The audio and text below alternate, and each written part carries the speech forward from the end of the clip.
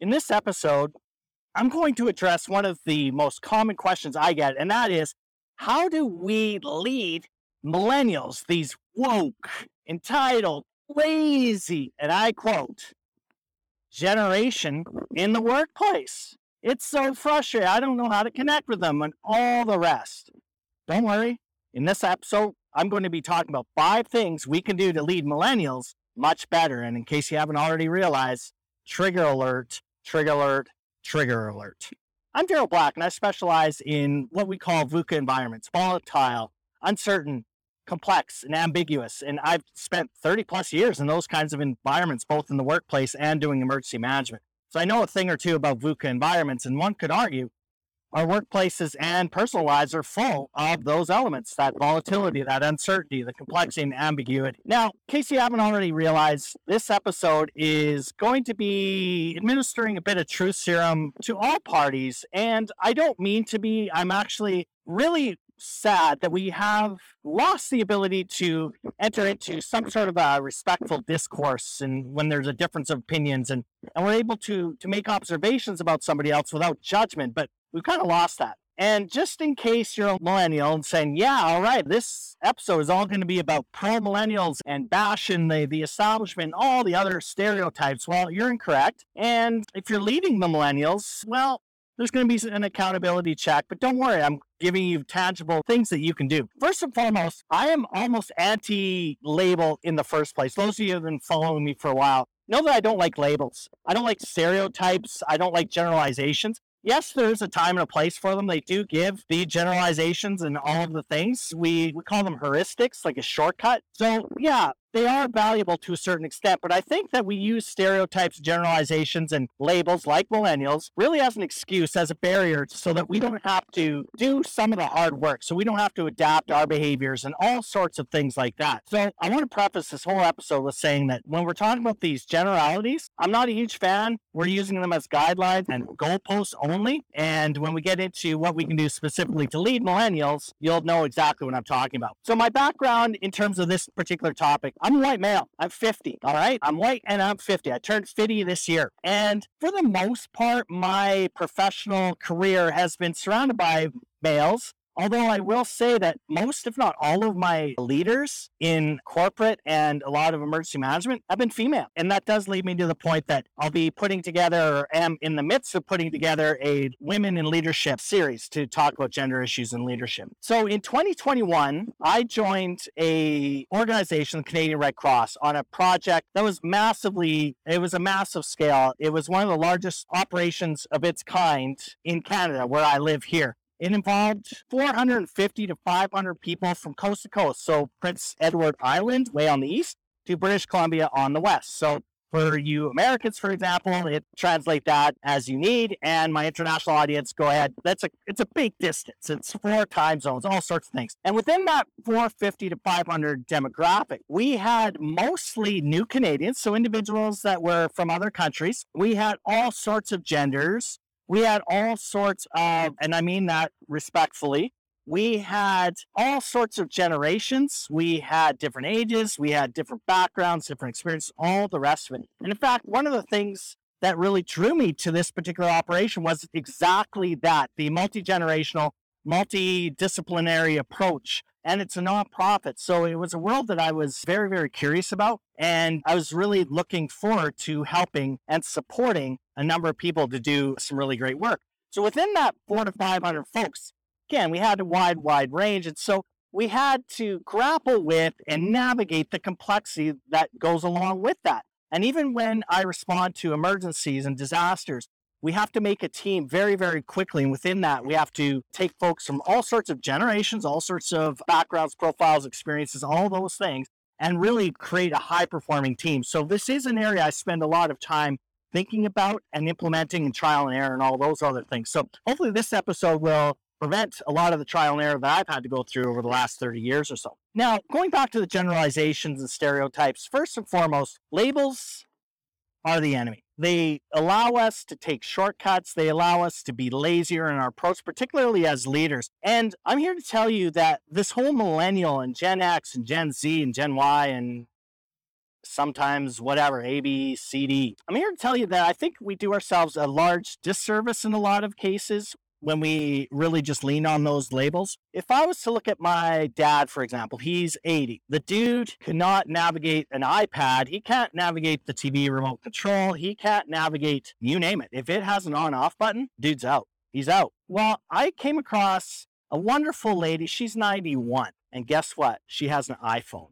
And she runs that thing like nobody's business. She's texting, she's looking stuff up. So right off the bat, we see a huge disparity. So 80 to 91, by all accounts, she should be the one that's like totally fearful of technology and all the rest of it.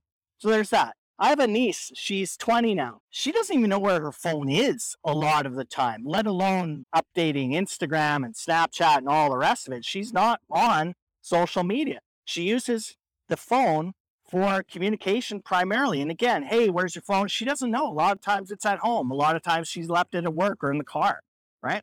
But she's 20 and the stereotype would be they're always on Instagram and so on and so forth. If I was to take my brother and I, we're 3 years apart, raised by the same parents.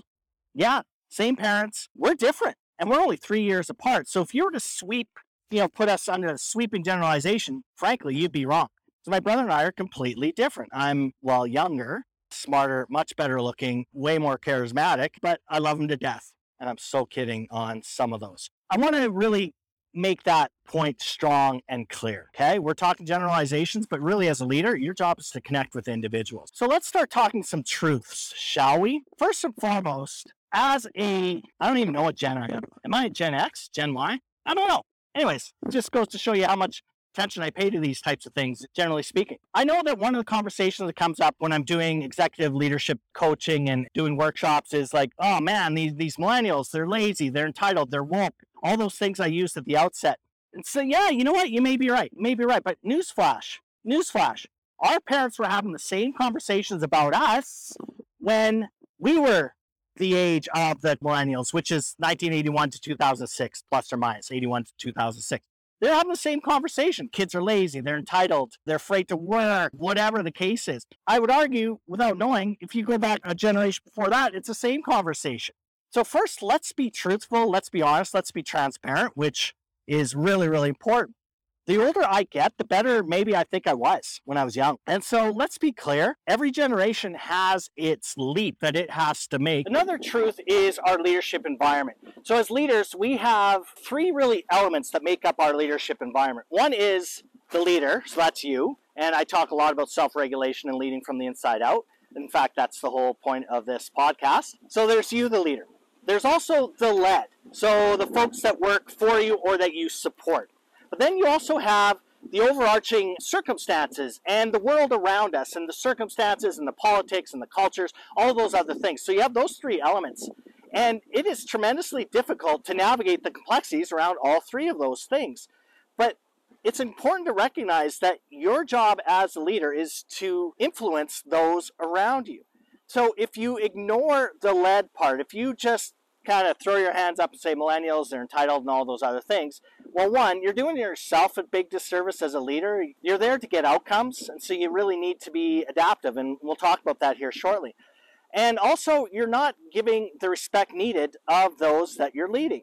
And as I've talked about ad nauseum, if you want respect, you have to give it first. Now, don't worry, you're not going to be bending over backwards this entire episode, folks, so just pump the brake on all the comments and all the rest of it. The reality is that environment and the lead have changed, and so have you as a leader. I know I've changed. I've evolved as a person, which has been reflective in my leadership. So there's been times they are changing. And so if you look at the situation and you look at the lead and say, you know what, I'm out. There's nothing I can do about it. Well, frankly, that's the easy way out. And we have to evolve as leaders throughout the workplace or at home or while we're coaching or any of those other things. Now, I remember, literally, work with me here, I remember my first job was $3.75 an hour. $3.75 an hour. It was in the produce department of a supermarket. And literally $3.75, it may have been $3.15. I don't remember. But anyways, I distinctly remember getting a cardboard punch card. And there was a metal box essentially on the wall, and it had a clock on it. Not a digital clock, Okay, so it had hands on it, small hand and a big hand. All right, if you need to know what that looks like or how to read that time, Google it. You would punch it, like punch the card. So you'd put the card in and it would punch your card and do a little timestamp on when you did that. So that's what you had to do when you went into start your shift. You like punch your clock. And then you kind of put it on the side, no big deal, because it had your name on it. And then at the end of your shift, you'd grab it and you'd punch out. So that's where punch in, punch out, you're welcome, comes in. So that's the paradigm in which I'm talking about. And when I think about that, that was completely normal. But times have changed dramatically. So what do the millennials, as we're calling them, the 81s to 2006 plus or minus, what do they want? Like, what does this whole audience want? Well, one, they want flexibility. They want flexibility. They want the ability to work where they want and when they want, and to a certain extent, how they want, within the confines of procedures, policies, and technology, and those sorts of things. So they want a lot of flexibility. What else do millennials want? They want a lot of autonomy. Micromanagement is the absolute enemy. It is the Darth Vader of management. And let's face it, none of us like to be micromanaged. All of us, most of us want a lot of autonomy. So they want some flexibility. They want some autonomy. They want transparency and connection as well, right? That's why, quote unquote, millennials ask a lot of questions. They ask a lot of why questions. They're seeking transparency. They're seeking to understand. Those are some general things that they want, the flexibility, the autonomy, and the transparency, and the connection as well. So none of those things I cared about as an employee or as a worker back in the day. Zero. I went in, I punched my clock, I did my job the best I could, and if my boss yelled at me, well, then that was probably my fault, something stupid I did, or else I just ignored them, or I was like, oh, great, just a cranky old person, yeah, right? Those sorts of things. So it's important to recognize what millennials want. Now, let's flip that around. As leaders, ultimately, what do we want? We want results, right? We want outcomes. We're being paid to drive results and outcomes. Now, that's not at the expense of well-being and those sorts of things, but ultimately, we just want things to get done.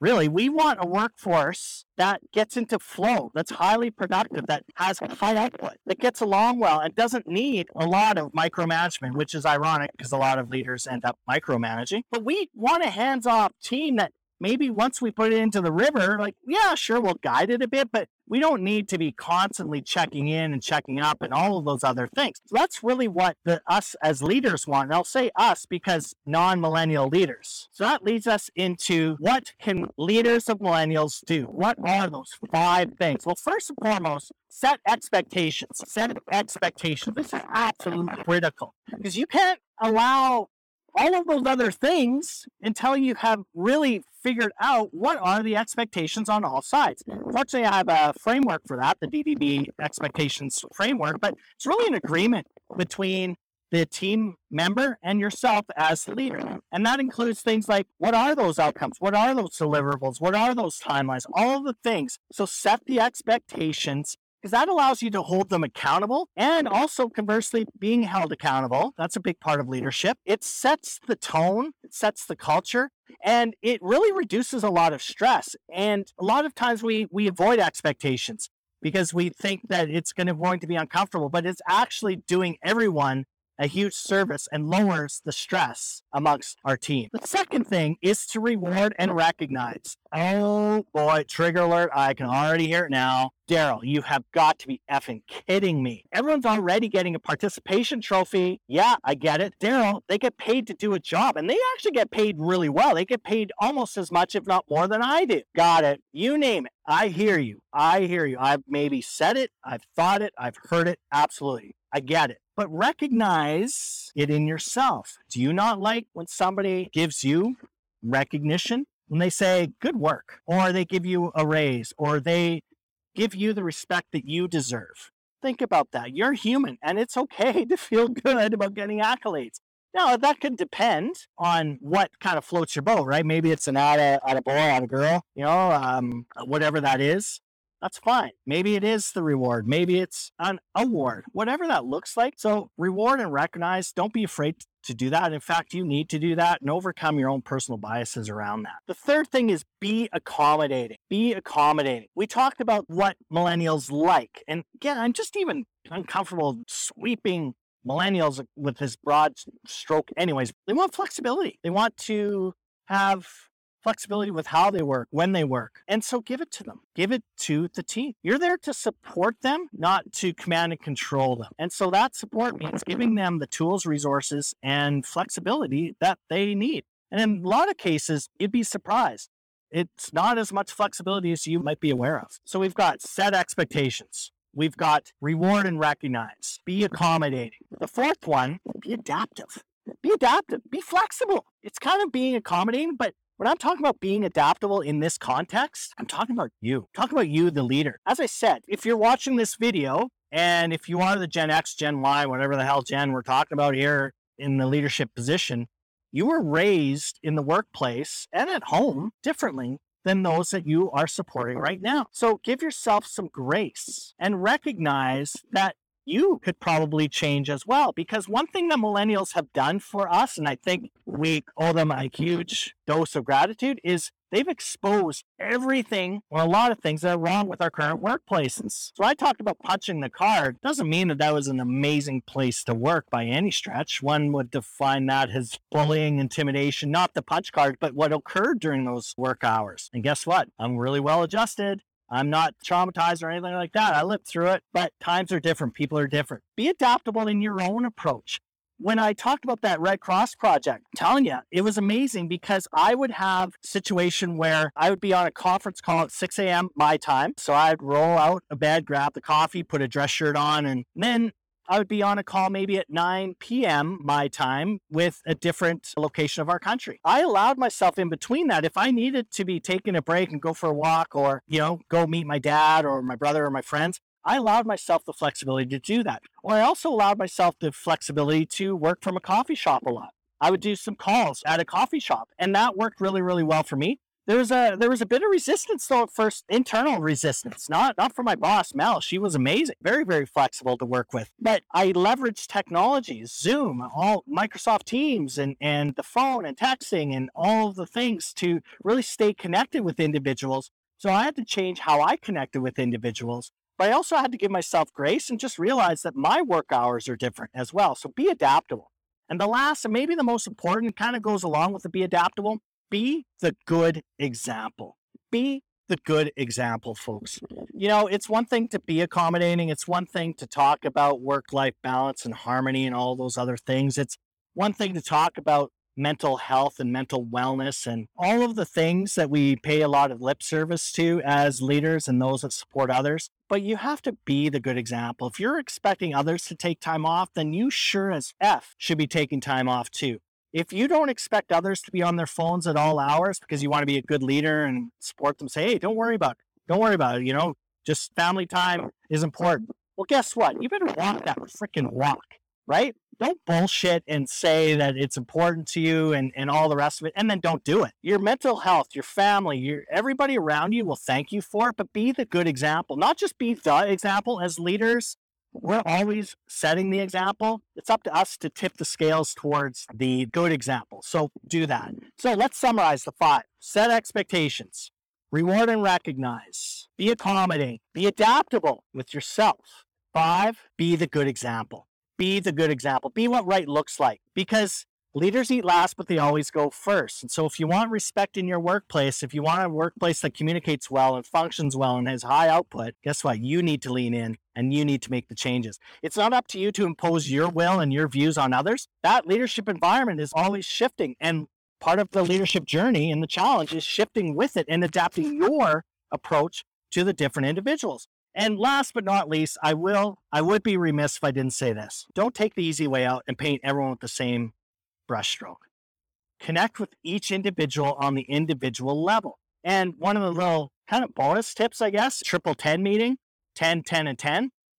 First 10 minutes of a meeting, they could talk about, you're the person you bring in, they could talk about work or personal. It's up to them. 10 minutes is theirs. You're going to listen and you'll engage in that conversation. It's all theirs. You'll also be surprised. A lot of times they start talking about life stuff, which is amazing for connection. The next 10 minutes is your time. So you can talk about personal stuff or you can talk about boss stuff, whatever you want. And then the last 10 minutes is a summary and just make sure expectations and all those other things are covered off, right? So that's a triple 10. So that's a little bit of a bonus for you. Thank you for watching. And I'm actually curious, when you were going up through the workplace ranks, what do you remember about your workplace? What do you remember the punch card? What does that look like? And please take a deep breath, analyze your approach, stick to those 5 things, at least to start with one of them. Just start with one and get better at that. And you will see the connection. You'll see everything start to improve, including your own heart rate is going to come right down. Thanks for watching. Thanks for listening. Remember to comment below.